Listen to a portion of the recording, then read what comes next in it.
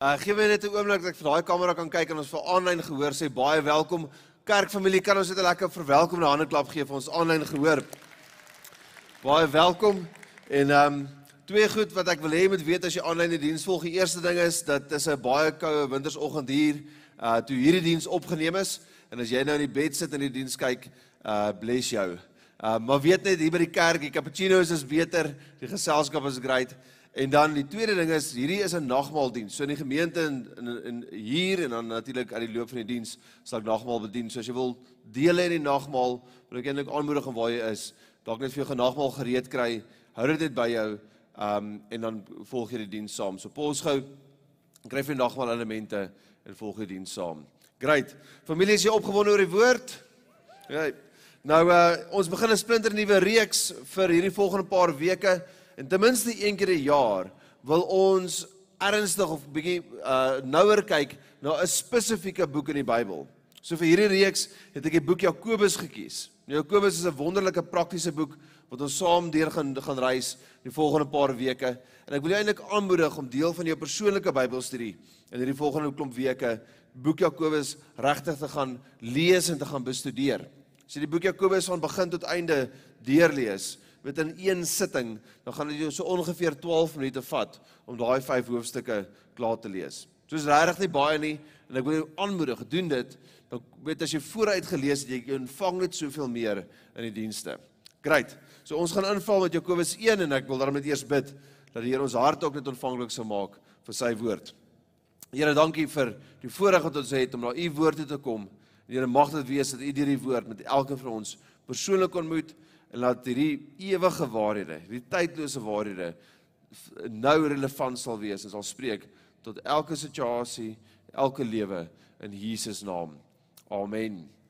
Amen. Nou, ek het baie wat ek graag wil deel, so ek gaan sommer onmiddellik inval. Jakobus 1 vers 1 begin so het sê, van Jakobus, iemand wat God en die Here Jesus Christus dien met alles wat hy het. Almal wat oor die wêreld versprei is en aan God behoort, moet die brief lees. Dit is vir julle bedoel. Nou, Jakobus val eintlik in en net so 'n bietjie agtergrond om jou net 'n idee te gee wie is Jakobus en waar pas hierdie boek in die Nuwe Testament in. Jy mag dit miskien nie weet nie, maar die boek Jakobus is die oudste boek in die Nuwe Testament. Dit is letterlik die boek wat eerste geskryf is van al die boeke in die Nuwe Testament. So hy het nou 'n baie spesiale plek wat dit betref. En die ander ding wat die boek Jakobus so uniek maak, is dat Jakobus was die seun van Josef en Maria gewees. So, hy was nou tegnies, as jy wil, die halfbroer van Jesus. Nou, daar is baie redes hoekom ons weet dat Jesus die seun van God is. Baie bewyse buiten net die feit dat die Bybel so sê. En hier is seker een van daai bewyse wat ons op daai lysie kan skryf. Die feit dat Jesus se halfbroer oortuig was daarvan dat Jesus is werklik die seun van God. Soveel so dat hy sy lewe oorgegee het vir die evangelie. Hy noem Jesus die Here Jesus Christus. Weet, dink dit by jouself, vra net vir jouself vir 'n oomblik hierdie vraag af. As jy jou broers of susters moes oortuig dat jy die seun van God is, wat sou jy alles moes doen? Hoe ver sou jy gaan? Ek meen, ek is al 21 jaar in die bediening. Ek kan nog steeds nie my familie oortuig, my susters oortuig dat ek regtig 'n pastoor is nie. Dit bly so 'n grappie in die familie. So nou kan jy dink vir so dat ek dink is seker ek vergewe hulle, ek verstaan dit, hulle het my gesien groot word. Maar weet jy kan jy dink Jesus, sy eie broer, is daarvan oortuig dat hy werklik die seun van God is. Soveel so dat hy sy lewe daarvoor oorgee. Op die einde was Jakobus bereid om te sterf, sy lewe te gee, letterlik vir dit waarna hy glo. So hier is seker een van daai groot bewysstukke dat Jesus werklik die seun van God is. Maar dan daarmee saam sê dit ons iets van Jakobus se karakter, die persoon Jakobus, wie hy werklik was. Want nêrens in hierdie brief sê hy dit vir ons nie. Dis 'n feit en was algemeen bekend gewees, maar nêrens in die brief sê Jakobus, onthou net, ek is die halfbroer van Jesus nie. Hy gebruik nie daai, soos Engels sê, noem ons dit name dropping nie. Hy probeer nie sy eie gesag koppel aan die feit dat hy saam met Jesus groot geword het nie. Dit sê daarom iets van Jakobus se geaardende karakter. Hy het 'n verantwoordelikheid gehad in die gemeente, maar hy het daai verantwoordelikheid nagekom met 'n gesindheid van nederigheid en diensbaarheid, werklike diens om sy lewe te gee. So ek dink aan Jakobus daar's buite Bybelse geskrifte van die tydperk van die Nuwe Testament wat na Jakobus verwys as kameelknieg Jakobus. Nou, die storie loop of die legende daar rondom is eintlik dat Jakobus is 'n man van 'n gebed. En hy het soveel gebid dat hy eelte op sy knie ontwikkel het. En dis waar die bynaam kameelknieg Jakobus vandaan kom. So Jakobus was 'n nederige ou, hy was iemand wat 'n man van gebed is en iemand wat werklik sy lewe oorgegee het vir Jesus. En dan vind ons hom in die tyd wat hy die brief skryf, is hy op hierdie stadium die leier van die kerk in Jerusalem. Nou die kerk het sy ontstaan gehad in Jerusalem op die dag van Pinkster in Handelinge 2 en 3. En daai kerk het gegroei en ontwikkel aanvanklik onder die leierskap van Petrus. Want teen die tyd wat Jakobus sy brief skryf, is Jakobus die leier van hierdie kerk. Dit is 'n kerk wat eintlik aan die begin ten minste bestaan het, grootendeels uit, noem dit nou maar, Joodse Christene. Christene, kinders van die Here wat uit 'n Joodse agtergrond uitgekom het. In die tyd wat Jakobus die brief skryf, is daar al baie kerke in ander wêrelddele wat nie meer so 'n Joodse kultuur het nie. En dis hierdie kerk wat Jakobus lei in 'n tydperk wat baie moeilik was. En dis nou een van die redes hoekom ek juist die boek Jakobus gekies het vir die reeks waar ons leef. Want Jakobus skryf vir die brief in 'n tyd wat dit met die kerk, as ek sê die kerk, bedoel ek eintlik met die mense in die kerk, regtig moeilik gegaan het. Daar was 'n groot droogte gewees in die hele provinsie Judea. Nou, 'n ekonomie wat totaal afhanklik was van landbou, so daar droogte is totaal vernietigend. Dit het 'n geweldige ontwrigtende effek in die gemeenskap gehad. Soveel so dat baie mense het weggetrek na ander plekke toe om 'n heenkome te gaan probeer soek. Dit was 'n kerk wat baie skielik baie arm geword het. En dan daarmee saam het die Joodse gemeenskap in Jerusalem en die Romeinse regerders was uit teen die kerk gewees. Die kerk was letterlik onder vervolging. Daar was mense wat vir hulle met hulle lewens die prys betaal het vir die feit dat hulle Jesus in die openbaar as Here en God erken het. Dit is 'n uitdaging. Dit is 'n werklike beproewing of 'n toets waar die kerk moes gaan in die tyd wat Jakobus sy brief skryf. Die rede hoekom dit relevant is vir ons is as baie keer wat ek sulke goed lees en dink ek maar dit wat ons tans beleef kan ons tog nie regtig 'n verdrukking noem nie. Ons kan dit nie vergelyk met wat hierdie ouens moes deurgaan nie. Maar daar is daarom 'n mate van wat ons tans beleef met COVID en die regulasies wat daarmee te paart gaan en die feit dat mense siek is en ons regtig mense wat vir hulle lewens veg met hierdie virus. Dis daarom ook 'n verdrukking. Ek weet nie of ons dit twee keer regtig kan gelykstel nie. Maar in wat Jakobus vir sy gemeente skryf, is daar tog waarhede wat vir ons van toepassing is op die beproewing en die verdrukking wat ons tans deurgaan. So dis 'n bietjie agtergrond vir Jakobus.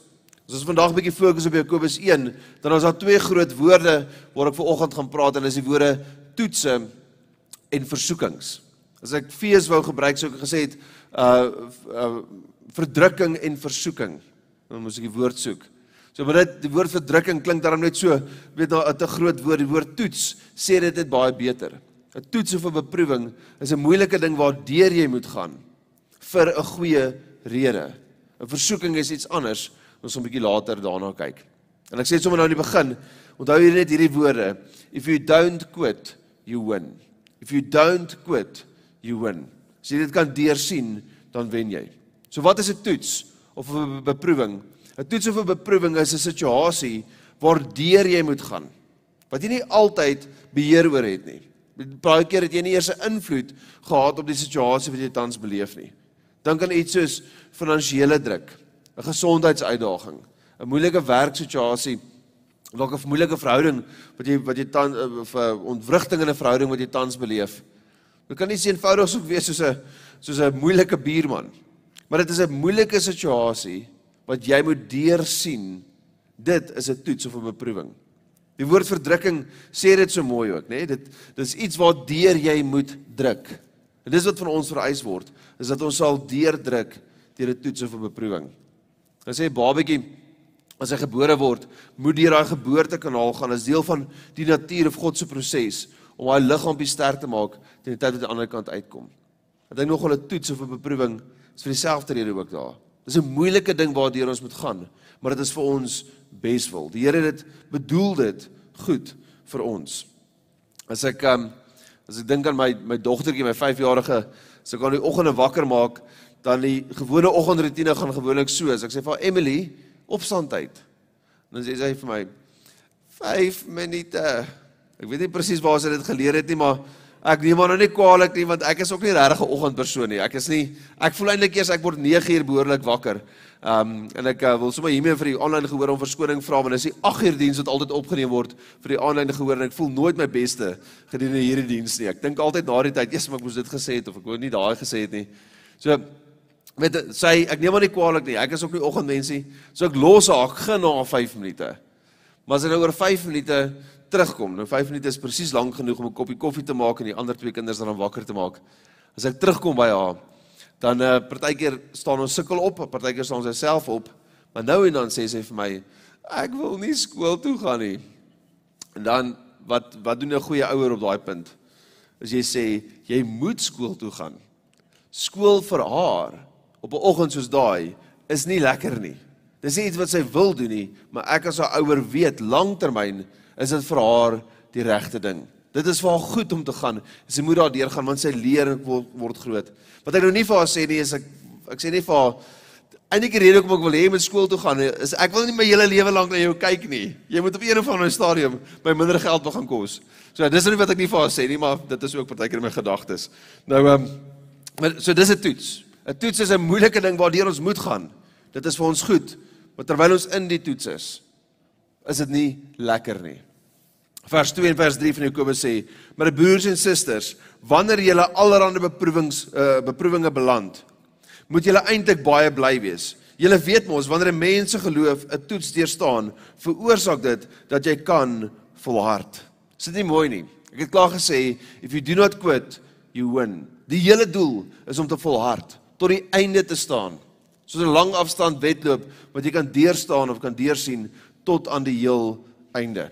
So interessant, hy sê in vers 2, wanneer julle allerhande beproewinge, dis 'n ander woord vir toets, wanneer julle allerhande toetse deurstaan. Die vraag is nie as nie, die vraag is wanneer. Almal van ons beleef beproewinge of toetse van tyd tot tyd. Almal van ons beleef ander tipe beproewinge of toetse van tyd tot tyd. Jou geaardheid, jou omstandighede is anders as myne, maar die Here gebruik wat in jou omstandighede of situasie is, juis om jou geloof te groei, juis om jou volwasse te maak, jou te kry waar hy jou wil hê jy moet kry. Maar dan die belangrike ding in hierdie gedeelte is hierdie woorde. In die laaste gedeelte van vers 2 sê, moet julle eintlik baie bly wees. So wanneer beproewinge kom, want dit gaan kom. Dit is nie lekker as dit kom nie, maar wanneer dit kom, het ons 'n verantwoordelikheid, en die verantwoordelikheid is om baie bly te wees as dit kom. Die ou Afrikaanse vertaling sê van daai gedeeltjie, sê, ag dit louter vreugde, wanneer julle allerhande toetse en beproewinge deurgaan. Ag is ons verantwoordelikheid. Ons moet dit ag. Ag is 'n gesindheid of verhouding wat jy in daai situasie het. Jy dalk nie beheer oor wat met jou gebeur nie, maar jy het altyd beheer oor wat in jou gebeur. Jou omstandighede kan jy nie kies nie, maar jy kan jou gesindheid in elke omstandigheid kies, in elke situasie kies. Laat my eintlik 'n bietjie dink aan ouens wat CrossFit doen. En Pieter Swart, ons is lief vir hom, maar ek dink jy's mal. So CrossFit lyk nie vir my lekker nie. So aan daai ouens wat op 'n ongemaklike tyd, ongemaklike plek, baie ongemaklike oefeninge doen, maar hulle oortuig hulle self hierdie is pret. So ek sien altyd daai ouens wat nou ernstig CrossFit doen, weet die social media posts en hierdie tipe goed. Daai ouens is serious. Hulle oortuig hulle self hierdie is lekker. Nou ek dink as jy committed vir iets soos dit, dan moet jy die beste daarvan maak en jy alles daarvoor gee. Dis of alles of niks. Ek dink baie keer het ons die doel van 'n toets of 'n beproewing in ons lewe, stel ons uit. Ons maak die toets vir onsself langer, omdat ons nie die vreugde daarin sien nie, omdat ons onsself nie voluit daarvoor gee nie. Laat my ook 'n bietjie dink aan 'n stadium in my lewe, voor ek by lewendewoordmidrand gekom het, was een van die lekkerste goed wat ek gedoen het in bediening, is 'n kruisvuurkamp. Dit was 'n student en jong volwasse kampe wat ek op stadium het ek gelei, het ek iemand dit help aanbied, iemand anders het begin, Marno Boshoff, en ek het uiteindelik dit nou oorgeneem vir baie jare, die kruisvuurkampe aangebied vir studente en jong volwassenes, en dit was altyd 'n fees. Ons was so oor Paasnaweek, oor 'n lang naweek, so net kort van 400 studente in jong volwassenes tot en met in jaar 720 studente in jong volwassenes. En ek moet vir sê, as jy nou pastoor is, jy lei 'n groot kamp soos daai, en daar's 'n klomp hormone en baie energie en allerlei goed betrokke, dan moet jy jouself nou opstel, jy moet jouself beskerm teen al hierdie goed wat moontlik kan gebeur. So ek het 'n eenvoudige kampreël gehad. Die kampreël was, geniet die kamp. Dit was my manier om vir almal te sê, dat jy is nou groot. Ek aanvaar jy is groot. Jou ID-boek sê jy is groot, anders kon jy die kamp nie maak nie. So as jy nou iets simpels doen, so as jy dink nou, dis 'n goeie idee om by die handreëling van die trappe af te gly en jy val agteroor en jy stamp jou kop, dan moenie vir my vra om jou te troos nie, want ek gaan vir jou sê, geniet die kamp. Dis al wat ek te sê het. As jy touch rugby speel en jy trap skeef en jy skeer die toonhaal af, gaan ek die toonhaal vir jou teruggee en vir jou sê, geniet die kamp. So dis is sommer net my manier om daai verantwoordelikheid by die kampers te los. Dit nie beteken dat as iemand regtig seker kry, ons sal nie gaan help nie, maar net ek moet die onus plaas op die kamper om na hulle self te kyk. Hulle is vir hulle self verantwoordelik. 'n Bietjie soos dit, dink ek is juis in ons lewe ook. Is die Here plaas 'n sekere verantwoordelikheid op ons. Hy verwag iets van ons in elke situasie of verdrukking waardeur ons gaan. En dit wat die Here van ons verwag is dit, ag dit louter vreugde. Vind vreugde, jy moet vreugde inspuit of inblaas in elke situasie en beproewing waardeur jy gaan. So van beproewinge, en ek het vir beide hierdie goed, beproewinge en toetse, eintlik net 2 punte elk vanoggend. So eerste groot les wat 'n beproewing ons leer is dit, God gebruik toetse om ons geloof te groei. God gebruik toetse om ons geloof te groei. Jou geloof kan en sal groei deur enige moeilike situasie. Maar jy het nodig om God se perspektief te hê op waar jy deurgaan. En jy het nodig om God te kan vertrou in die proses van elke toets of moeilike situasie waardeur jy gaan. Ek wil net weer sê, jy het nodig om God se perspektief te hê vir elke toets waardeur jy gaan. En jy het nodig om te leer om God te vertrou in die proses waardeur jy gaan. Vers 4 sê, julle moet egter eindtyd volhard, dan sal julle lewensdoel bereik en geestelik gesond wees. Julle sal niks kortkom nie. Aan die einde van 'n baie moeilike toets, sien die Here iets goeds vir ons. Amper soos 'n graadeplegtigheid of erkenning. Maar ons moet deur dit gaan. Tweede ding wat toetse ons leer is dit, toetse is juis wanneer ons nader aan God moet kom. Dit as 'n leraar van 'n gemeente, dan dink ek baie keer as ek so dink aan mense se lewens, hoe baie mense het werklik die Here ontmoet in 'n baie moeilike tyd in hulle lewe. Daar's tog iets daaraan dat jy die Here leer ken of dalk meer soekend na die Here is, wanneer dit nie so vreeslik goed gaan nie. En daar's niks verkeerd daarmee nie, as dit jou pad in was tot hierdie geestelike familie, dan is ons baie bly jy is hier. Maar daar's iets daarin.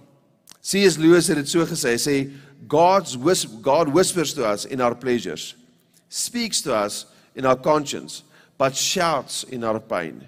It is his megaphone to rouse a deaf world.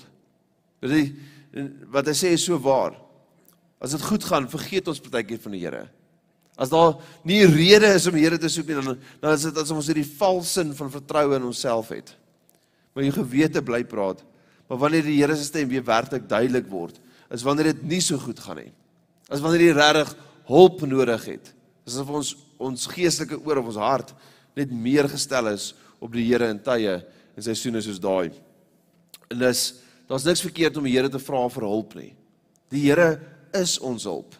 Ek vind dit so interessant dat in Genesis 2, toe die Here vir Adam sê, ek gaan vir jou 'n hulp maak. Het hy nie daarmee bedoel dat Eva is minder werd as Adam, omdat sy maar 'n hulp is nie. Die Here noem homself 5 keer in die boek van Psalms, ons hulp. Die Here het nie hulp vir ons nie, die Here is ons hulp. Psalms sê eintlik die Here is ons hulp en ons sterkte.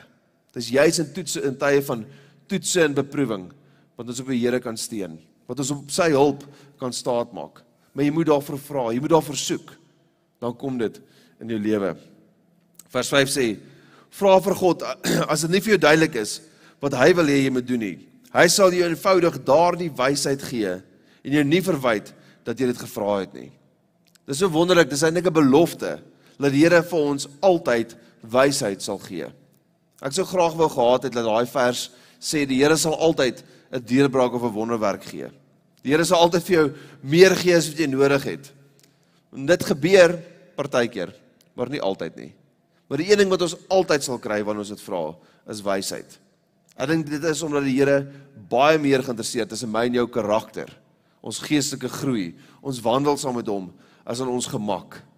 Partykeer maak die Here dinge as prins ongemaklik. Dalk moet ek eerder sê, partykeer dink ek gebruik die Here juis ongemaklike situasies. Nie dat hy dit oor ons pad bring nie, maar hy gebruik dit om ons nader te trek na hom toe. Want hy is in ons baie meer geïnteresseerd as die dinge waartoe ons gaan, of hoe gemaklik ons lewe aangaan. Vers 5 sê, maar as 'n mens bid, moet jy die vertroue hê dat God jou sal antwoord. Want iemand wat twyfel, is soos 'n brander in die see, wat deur die wind aangejaag en heen en weer gedryf word. So iemand kan mos nie dink dat hy iets van die Here sal ontvang nie. Die sleutel hier is vertroue. Om op die Here, om te kan bid met vertroue in die Here. Vertroue is 'n sleutelelement tot enige gesonde verhouding. Jy kan nie 'n vriendskap hê of 'n huwelik hê as daar nie vertroue is as 'n basis nie. In jou wandel met die Here, in jou verhouding met hom, is daai element van vertroue, noem ons geloof. Dis van jou afhanklik, nie van die Here af nie. En dit is iets wat groei, soos dat ons getrouer en langer met die Here 'n pad stap. Jakobus sê vir ons, wanneer ons bid, moet ons vertrou. Nou, eintlik die ding waarteen ons waarsku is, dat ons nie van twee gedagtes moet wees nie. Want vertroue en twyfel kan nie saam woon in jou hart nie. Daar is net plek vir die een of vir die ander. As iemand wat van twee gedagtes is, kan nie dink dat hy van die Here iets sal ontvang nie. Nou, ek is nou nie tipiese persoon wat dubbelsinnig is of van twee gedagtes is nie. Maar ek dink partykeer is ons almal kom in situasies wat vir ons baie moeilik is. Dit bring eintlik angs, onsekerheid, vrees na ons toe. Maar eintlik bietjie dink aan daai pa wat sy kind leer om te swem. As 'n kleutertjie begin swem dan, die gewone oefening is mos, weet jy weet, van die trappie af spring, die kleintjie nou, en dan, weet, as die armpies begin spat en die beentjies begin beweeg, dan spring hulle elke keer beweeg pa so klein bietjie verder en klein bietjie verder. En as daar nou uiteindelik genoeg beweging in die arms en die bene is, dan beweeg pa nou so ver, dat die spring en die skop is dalk net so bietjie uitdagend. Soos daai kleutertjie in daai oomblik in twee gedagtes is. En hulle sal dan skop en begin spartel en swem. Met daai laaste oomblik voor pa hulle gryp, dink jy hierdie is die einde. Dis asof daar's 'n oomblik van angs en regtig onsekerheid. Die onsekerheid, gaan my pa my weer vang. Dit is menslik. Dit is nou 'n kleutertjie wat leer swem. Maar ek dink vir almal van ons is tog maar in die lewe ergens besig om te leer swem. Weet nie, jy dalk in 'n verhouding of 'n werksituasie, besigheid, wat dit ook al mag wees, dalk in 'n emosionele toestand. Is jy besig om tans so toets te deurstaan, dat jy voel jy is besig om te verdrink. Die angs vang jy beet. En dan sê ek net weer wat ek vroeër gesê het, angs en geloof kan nie saamleef nie. Die antwoord is eenvoudig dit, om op die Here 100% te vertrou. Dis wat Jakobus, die leraar van hierdie gemeente, vir sy gemeente wil leer. Dis die stukkie goud wat hy by hulle wil uitkry in 'n tyd van nood. Vertrou die Here. Dit klink so eenvoudig, maar dit is die heel beste advies. Vertrou die Here. Vertrou dat hy jou sal vang. 1 Petrus 1:7 sê, die doel met beproewings is om die egtheid van julle geloof duidelik te laat word. Julle geloof moet getoets word soos goud met vuur getoets en daardeur gesuiwer word. Die Here se doel met enige moeilike situasie waar ons deurgaan, is sodat ons gesuiwer kan word, dat ons beter aan die ander kant sal uitkom. Maak nie saak wat dit is wat jy beleef nie. Laaste vers oor Toetse, vers 12 sê, gelukkig is die mens wat in beproewings volhard. Let dit weer op, if you don't quit, you win. Volharding is die doel. As die toets jou sy geloof as eg bewys, sal hy die lewe as oorwinnaarskroon ontvang. God het hierdie lewe beloof aan hulle wat hom liefhet. God het aan die einde van elke toets en beproewing vir ons 'n kroon. En hierdie gedagte van 'n lewenskroon is eintlik soos 'n atleet wat met 'n Engelse woord ons noem dit 'n reef. Wat die goeie Afrikaans verlaat my nou, want dit is voor 9. So die rief, daai kroon wat jy ontvang, as jy die wedloop voltooi het, dis is 'n medalje wat jy ontvang, om te sê, maar hierdie is jou accomplishment, jou prestasie, wat jy ontvang. So dis wat ek gaan sê oor toetse. Oor beproewings het ek iets anders te sê. En ek praat nou eintlik uit Jakobus se mond uit, want Jakobus is interessant, hy praat met sy gemeente oor beproewings, moeilike situasies en oor versoekings. En hy doen dit sommer met die intrapslag, met ander woorde die begin van hierdie brief, begin hy oor hierdie twee goed praat. Beproewinge of toetse en versoekings. En ek gaan nou vir jou verduidelik wat die verskil tussen die twee goed is, maar laat ek nou vir jou 'n storie vertel om dit nou makliker te maak. Nou is dit nie regtig 'n storie nie, miskien is dit aan my kant 'n sondebelydenis, want kyk, laas jaar was vir niemand van ons maklik gewees nie. 2020 was 'n baie moeilike jaar, maar ek moet vir jou sê, as jy deur lockdown was en jy moes skielik 'n 8-jarige tweeling deur graad 3 tutor, dan was dit nou 'n besondere moeilike jaar gewees. So ek is nie 'n natuurlike onderwyser nie. Ek het nie die geduld wat onderwysers het in die laerskool nie. Ek laai my kinders in die oggend by die skool af en dink ek myself, ek dink hierdie onderwysers is amazing mense. Okay, want dit is ek het nie partykeer geduld vir eie kinders nie. Hulle sien kans vir 22 ander mense se kinders in 'n klas elke dag. Ek dink regtig, hulle is amazing. Dit moet 'n roeping wees. Dit kan nie iets anders wees nie. Maar gedurende lockdown, wat die skool verwag uiteindelik, jy moet maar net die gewone skoolwerk doen, soos wat 'n onderwyser moes. Nou, my dogtertjie, ek het 'n tweeling seentjie en 'n dogtertjie, Lucas en Amy. Amy werk nogal oulik en redelik selfstandig, maar my seentjie Lucas is 'n bietjie van 'n dromer. Sy aandag trek allerlei ander plekke toe. So dit was nogal nie maklik om Lucas nommer 1 net lewendig te hou deur daai proses nie, want ek het hom 'n paar keer amper wou verwerg. Maar om die geduld te hê om deur die graad 3 werk te gaan. Die moeilikheid was nie graad 3 wiskunde en Afrikaans nie. Dit was die geduld om my seentjie aan die ander kant uit te kry. So daar was vir my en vir hom, albei 'n toets of 'n beproewing gewees. 'n Versoeking is daai gedagte wat gekom het wat sê, kom ons los die huiswerk en doen net graad 3 oor. So ek weet dit is terrible, maar ek het dit gedink, ons het dit nie gedoen nie, ons het hard gewerk. So, maar dis die verskil tussen 'n toets en 'n beproewing. 'n Toets is 'n moeilike ding waardeur jy moet gaan. 'n Versoeking is om in te gee, is om op te gee, is om in 'n situasie jouself oor te gee. Nou, hier is die ding van 'n versoeking en 'n toets en 'n versoeking. 'n Toets is iets wat met ons gebeur. 'n Versoeking is iets wat in ons gebeur. Die Here gebruik 'n toets om ons meer volwasse te maak, om ons geloof te groei. 'n Versoeking kom nie van die Here af nie, dit kom van die vyand af. En dit is gerig op daai area van swakheid in ons lewens. En die vyand se doel is eenvoudig net dit, om ons te vernietig. Om jou onklaar te maak. En dit het altyd hierdie element van ingee. Moet ek nou 'n simpel storie vertel oor my ervaring met homeschooling in 2020, maar die gedagte van, kom ons gee maar net in. Dit is altyd daai oomblik wanneer die versoeking 'n oorhand kry in jou lewe. As wanneer jy ingee of oorgee vir iets. Jakobus 1:13 sê, laat niemand as hy in 'n versoeking kom sê, ek word deur God versoek nie, want God kan deur die kwaad nie versoek word nie, en self versoek hy niemand nie. Die vyand is die een wat jou versoek. Hy rig sy versoeking op dit wat in jou is, en met in jou bedoel ek twee goed. Ek dink jou emosionele toestand maak jou partykeer net meer kwesbaar as ander tye in jou lewe. En dis juis in tye van, kom ons noem dit, emosionele swakheid. Wanneer jy emosioneel en geestelik moeg voel, is juis in tye soos daai, waar die vyand kom na jou toe met 'n versoeking. En versoeking is op iets anders gerig. Weet, almal van ons het aptyte. Dus ons het aptyte wat ons dryf in die lewe. Ambisies, 'n seksuele aptyt, met 'n aptyt vir kos, enigiets. Is iets wat in jou, kom ons sê, in jou liggaam geanker is, in jou siege geanker is. Soos die vyand teiken 'n versoeking op daai area waar jy die swakste is. En juist daarom, om dit te kan weerstaan, moet ons hoor wat Jakobus vir ons sê oor versoekings. Vers 14 en 15 sê, maar elkeen word versoek, as hy deur sy eie begeerlikheid weggesleep en verlok word. Daarna, as die begeerlikheid ontvang het, baar dit sonde, en as die sonde tot volle ontwikkeling gekom het, bring dit die dood voort.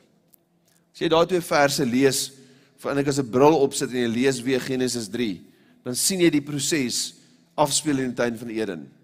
Die vyand kom en hy sê vir Eva, het God werklik gesê? Met ander woorde, hy laat Eva twyfel. Toe Eva twyfel, was sy in daai oomblik soos iemand van twee gedagtes. Dit wat Jakobus ons nou net oor gewaarsku het. Toe sy eers twyfel, toe rig hy haar aandag op die volgende ding. Hy sê, is die vrug nie goed om van te eet nie? Hy skep met ander woorde in haar 'n begeerte na iets. En dan het sy oorgegaan tot die daad. Dit was sonde. En die sonde het voortgebring die dood. So ons altyd hierdie 4 stappe: twyfel, begeerte, 'n daad, sonde en dan die dood. Daai goed word maar net gekoppel aan mekaar. Dis miskien ook om Jakobus so aandag gee aan twyfel voor hy nog eers kom by sonde en die ontfek daarvan. En dood as 'n gevolg van sonde is 'n baie ernstige ding. Dit het Adam en Eva letterlik 'n skeer gemaak in hulle verhouding met God en hulle is uiteindelik dood, fisies dood. As jy as 'n kind van die Here dalk in 'n area van jou lewe geval het of kort gekom het, is dit asof daar in daai area van jou lewe 'n doodsheid ingekom het. Sonde, en veral gewillige, bewuslike sonde, bring tog 'n effek in ons lewens. Maar ek wil dan om dit ook vir jou sê, daar's geen sonde waaraan jy dalk skuldig is, wat jou stel buite God se genade en hulp nie. En as daar doodsheid ingetree het in 'n area van jou lewe, kan jy die Here vertrou vir 'n wonderwerk in daai area. Juis as die Here, as God die Vader sy seun uit die dood uit kan opwek, om vir my en jou te sê, dat ons sonde is vergewe en die prys daarvoor is betaal, kan die Here enige area van doodsheid in jou lewe, waar sonde miskien effek gehad het, kan die Here weer tot lewe bring. Dit is wat hy doen. Een skrywer het gesê, sin will take you further than you want to go, keep you longer than you want to stay, and cost you more than you want to pay. En daar is eenvoudig die aard van sonde. Dis wat dit doen aan ons. Een groot teenvoeter vir sonde is sekerlik klein groepe. Klein groepe by lewendewoordmidrand is juis die plek wat ons wil skep, waar mense met mekaar kan eerlik wees oor hulle swakhede, sodat ons saam kan staan, saam kan bid en vir die Here vertrou, om jou sterk te maak ook in daai area, maar ook om vir jou 'n hulp en 'n sterkte te wees. Jakobus 5 praat 'n bietjie meer daaroor, maar ons sal oor 'n paar weke eers daarby uitkom. Maar weet jy dat 'n klein groep is die teenvoeter vir versoeking. Wees ingeskakel, geïsoleerd wees is waar die probleem begin. En daai vers begin, vers 14 sê, elkeen word versoek, wanneer hy deur sy eie begeerlikheid weggesleep en verlok word. Om geïsoleerd te word, maak jou kwesbaar. Tweede gedagte, versoeking is 'n geleentheid vir groei. Ons mag dit nie dink nie, maar net soos vir die Here 'n toets oor ons pad bring, om met die doel dat ons dit na daai toets sterker sal wees, nader aan hom sal wees, ons geloof kan groei. So gebruik die Here selfs iets wat die vyand oor ons pad bring, 'n versoeking, om ons geloof te groei. En hier is 'n wonderlike belofte, 1 Korintiërs 10 vers 13 sê, geen versoeking wat meer as wat 'n mens kan weerstaan, het julle oorval nie. God is getrou. Hy sal nie toelaat dat julle bo julle kragte versoek word nie, as die versoeking kom. Hy sal ook die uitkoms gee, sodat julle dit kan weerstaan. Twee beloftes, as dit kom by versoekings. Al kom dit van die vyand af en al is dit gerig op ons swakhede, beloof die Here dat ek en jy sal nooit bo ons vermoë versoek word nie. Dit sal nooit te veel wees vir ons om te kan weier nie. En dan sê hy, en wanneer die versoeking daar is, sal die Here altyd 'n uitweg voorsien. Daar's altyd 'n deur uit. Dis bietjie soos 'n noodbordjie as jy in 'n gebou werk en weet die noodmaatreëls bepaal of die bouregulasies bepaal dat wanneer die krag sou afgaan en daar 'n noodgeval is, dat die uitgangbordjies moet verlig wees. Dit moet 'n lightbox wees wat 'n batterytjie op het. So die gedagte is as al die ligte afgaan, dan is geen meer krag nie, dat die uitgange daarom duidelik gemerk en sigbaar sal wees. Dit is eintlik 'n prentjie van wat die Here vir ons sê oor versoekings. Wanneer dit donker word om ons, dan sal die Here die uitgang vir ons verlig. Daar sal altyd 'n uitgang wees. Ek het net so 'n paar oomblikke en ek wil iets prakties net deel rondom versoekings en hoe om dit te weerstaan. eintlik uit Josef se lewe uit. Daar's nie vir my persoonlik 'n beter voorbeeld van iemand wat versoekings deurstaan het nie. In Genesis 39 vind ons vir Josef en hy's in Potifar se huis. As jy nie bekend is met die verhaal van Josef nie, sy broers wou hom doodmaak. Hy sy pa, daar staan hom sy jongste kind en die gunsteling kind. En uit jaloesie wil sy broers hom doodmaak. Hulle besluit daarteen, hulle verkoop hom as 'n slaaf. Weet ons lees so vinnig daaroor. Kan jy dink hoe verskriklik dit was? Jou eie broers verkoop jou as 'n slaaf. Hulle vertel van sy pa, Josef is dood. Ook 'n verskriklike ding. Kan jy dink jy vertel vir jou pa, jou broer is dood, maar eintlik het jy hom verkoop as 'n slaaf.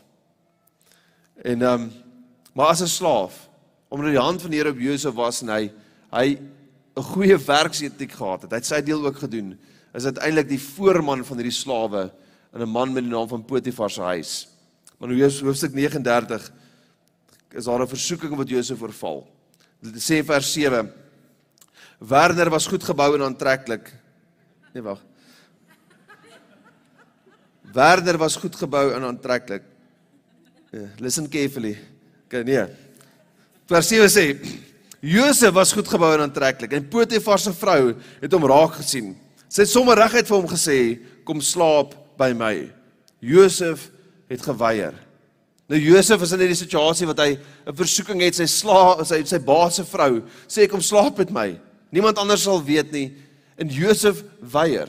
Uiteindelik kry hy die weiering om in groot moeilikheid wat hy nie so gehad het nie as hy maar net ingegee het. So hy is bereid om 'n prys te betaal vir die regte ding. Maar dis nie die einde van die verhaal nie. Voor ek so 'n bietjie verder lees, wil ek daarmee daai selfde vers lees in die Afrikaans 1933 vertaling. En hierdie is eintlik net so 'n klein bietjie stout. Ek is jammer, ek kan nie help nie. Dit sê in vers 7, dit sê, na hierdie dinge het die vrou van sy heer haar oë na Josef opgeslaan en gesê, kom hou gemeenskap met my. Nou eintlik enigste rede hoekom ek dit vir jou lees, is ek dink daai klink vir jou so bietjie soos 'n baie goedkoop Afrikaanse hyegroman. Weet ek kan nie dink wat in die ou vertaling se vertalers se koppe aangegaan toe hulle hierdie vertaal het nie. Weet wie praat so? Lees dit weer. Weet moet dit eintlik met 'n diep stem lees. Hy sê, na hierdie dinge het die vrou van sy heer haar oë na Josef opgeslaan en gesê, kom hou gemeenskap met my. Nou, jy dink dalk nie snaaks, ek dink is skreeu snaaks. Okay. Maar ons is eintlik op 'n ernstige punt hier, so laat ons nou hierdie enetjie land. Vers 11 sê, op 'n dag het Josef alleen in Potifar se huis gewerk. Al die ander huiswerkers was buite en Josef het alleen agtergebly. Mevrou Potifar het Josef toe aan sy baadjie gegryp en gesê, slaap tog nou by my. Hy het hom losgeruk en buitentoe gehardloop. Potifar se vrou het met sy baadjie in haar hande gestaan. Nou is baie dinge wat ek hier wil sê. Maar eerstens ek salueer vir Josef, want Josef het hierdie versoeking weerstaan. Ek dink die een belangrike ding is net, ek dink Josef het lank voor hierdie situasie voorgekom het Josef homself klaar uitgemaak, dat hy is nie hiervoor te vind nie. Dit is sekerlik die belangrikste ding wat ek en jy kan doen, want dit kom by versoeking, ons om buite die situasie, wanneer ons rasioneel is, vir jouself uit te klaar, waarvoor is ek te vind en waarvoor nie. As Josef onseker was in die moeilikheid. Jy moet, wanneer jy rasioneel is, vir jouself besluit, waarvoor is jy te vind en waarvoor nie. Josef het, en dis 'n aspek van sonde. Sonde is irrasioneel. Sonde maak nie sin nie. Hoekom sal jy, Eva en Adam, 'n vrug eet en daarmee jouself uit die tuin, met die gevolg is dat jy uit die tuin van Eden gesit word en uiteindelik sou sterf. Geen vrug, geen appel, en eintlik sê die Bybel nie vir ons dit was 'n appel nie, sê dit was 'n vrug. Geen appel is so goed nie. It's not worth it. Maar dis sonde. Dis nie die moeite werd nie. Sonde is daai giftige appel. Dit lyk so goed, maar die einde daarvan is dood. So hier so vier punte van 'n aksieplan om versoeking te weerstaan. Nommer 1, vermy die situasie. Vermy die situasie. Wat ook al jou area van swakheid is, jy weet watter situasie om te vermy. As jy 'n drankprobleem het, dis baie makliker om te kan weerstaan wanneer dit tussen familie en vriende is wat vir jou omgee, as wat jy in die kroeg sit en almal drink en kuier saam. Jy kies die situasie waarin jy jouself blootstel. Vermy die situasie. Nommer 2, ontwikkel gesonde vriendskappe. Weet ek net nou gesê, 'n klein groep is daai plek waar jy swakheid kan ontbloot en ander ouens saam met jou sal staan en saam met jou sal bid. Ontwikkel vriendskappe. As ons met jong mense praat, met internetpornografie is anoniem, dis maklik bekombaar. Dis iets wat jy maklik in verstrik kan raak. Behalwe dat jy moet wil breek met so iets. Dit is sleutel is tog wanneer ander ouens saam met jou staan. Ander ouens vir jou bid. Wanneer jy jou swakheid en jou tekortkoming kan bely. En iemand wat regtig vir jou omgee, wat jy daardeur sal sien. Derde gedagte, staan op God se woord. Elke keer wanneer Jesus versoek was, Matteus 3, die vyand hom toe gekom het, hy geantwoord deur die woord van God aan te haal. Hy het op die God se woord gestaan. En dan laastens, bid. God is alomteenwoordig, maar wanneer ons bid, is dit asof die Here in daai oomblik sy teenwoordigheid net meer tasbaar maak. Dis wanneer ons op hom vertrou, wat hy daar is. Onthou, God is lig. Waar lig is, kan duisternis nie wees nie. Die versoekings broei uit in duisternis, in die donkerte. Laaste skrifgedeelte sê, vers 18, omdat dit sy wil was, het God ons deur die woord van die waarheid tot die lewe gebring, sodat ons, om dit so te stel, eerstelinge kan wees vir alles wat hy geskep het. Omdat dit sy wil was, het God ons deur die woord van die waarheid tot die lewe gebring. God het my en jou tot die ewige lewe gebring, tot 'n nuwe lewe gebring deur wedergeboorte, deur sy woord. Ons gaan saam nagmaal gebruik en ek wil net eers vra dat waar jy is, jy die nagmaal elemente miskien dalk gereed het, maar ons net vir 'n oomblik ons oë sal sluit. En 'n geleentheid gee vir enigiemand hier, vir jou wat aanlyn die diens volg en kyk. As daar nog nie 'n oomblik in jou lewe gekom het, waar jy Jesus aanvaar het, as jou verlosser en saligmaker nie, dan het jy nog nie hierdie lewe ontvang nie. Jy het nog nie die vergifnis van sondes ontvang nie. Jy staan nog buite God se genade, jy kan dit ontvang, deur die eenvoudige gebed, saam met ons te bid. As jy hier is, jy wil ingesluit word by die gebed, wil ek vra waar jy sit, dat net vir 'n oomblik jou hand sal opsteek, gaan jy nie vorentoe roep nie, gaan jy nie laat uitkom nie, ons gaan almal saam 'n gebed, eenvoudig hardop bid. Dankie vir daai hand, ek wil nog 'n geleentheid gee. Dankie. Vir jy wat die diens aanlyn volg, hier is tussen jou en die Here. Maar ons hier gaan hierdie volgende gebed hardop saam bid. Bedoel dit met jou hart opreg. Kom ons bid saam. Here, dankie dat U my eerste lief gehad het. Dat U U seun vir my gegee het om in my plek en vir my sonde te sterf. Vandag ontvang ek Jesus as my verlosser. Ek gee my lewe oor aan U. In Jesus naam. Amen. Amen. As jy daai gebed gebid het, het jy die ewige lewe. Kan ons net 'n handeklap gee van encouragement vir elkeen? En dan wil ek vra, en ons nie beter tyd as nou nie, om hierdie nagmaal saam te kan vier nie, en die band julle kan opkom. As jy die nagmaal het in die gemeente en jy by die huis, uit hierdie wat ons gebruik is 'n miracle meal, het so 'n filmpie oor, as jy die boonste filmpie aftrek, dan kry die broodjie.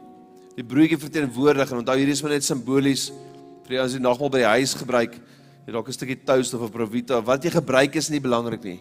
Wat belangrik is wat hierdie broodjie verteenwoordig.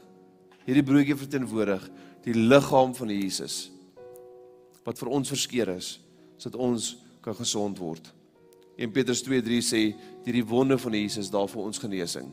Sy liggaam was verskeer, sodat ons genesing kan ontvang. Kom ons neem die broodjie saam.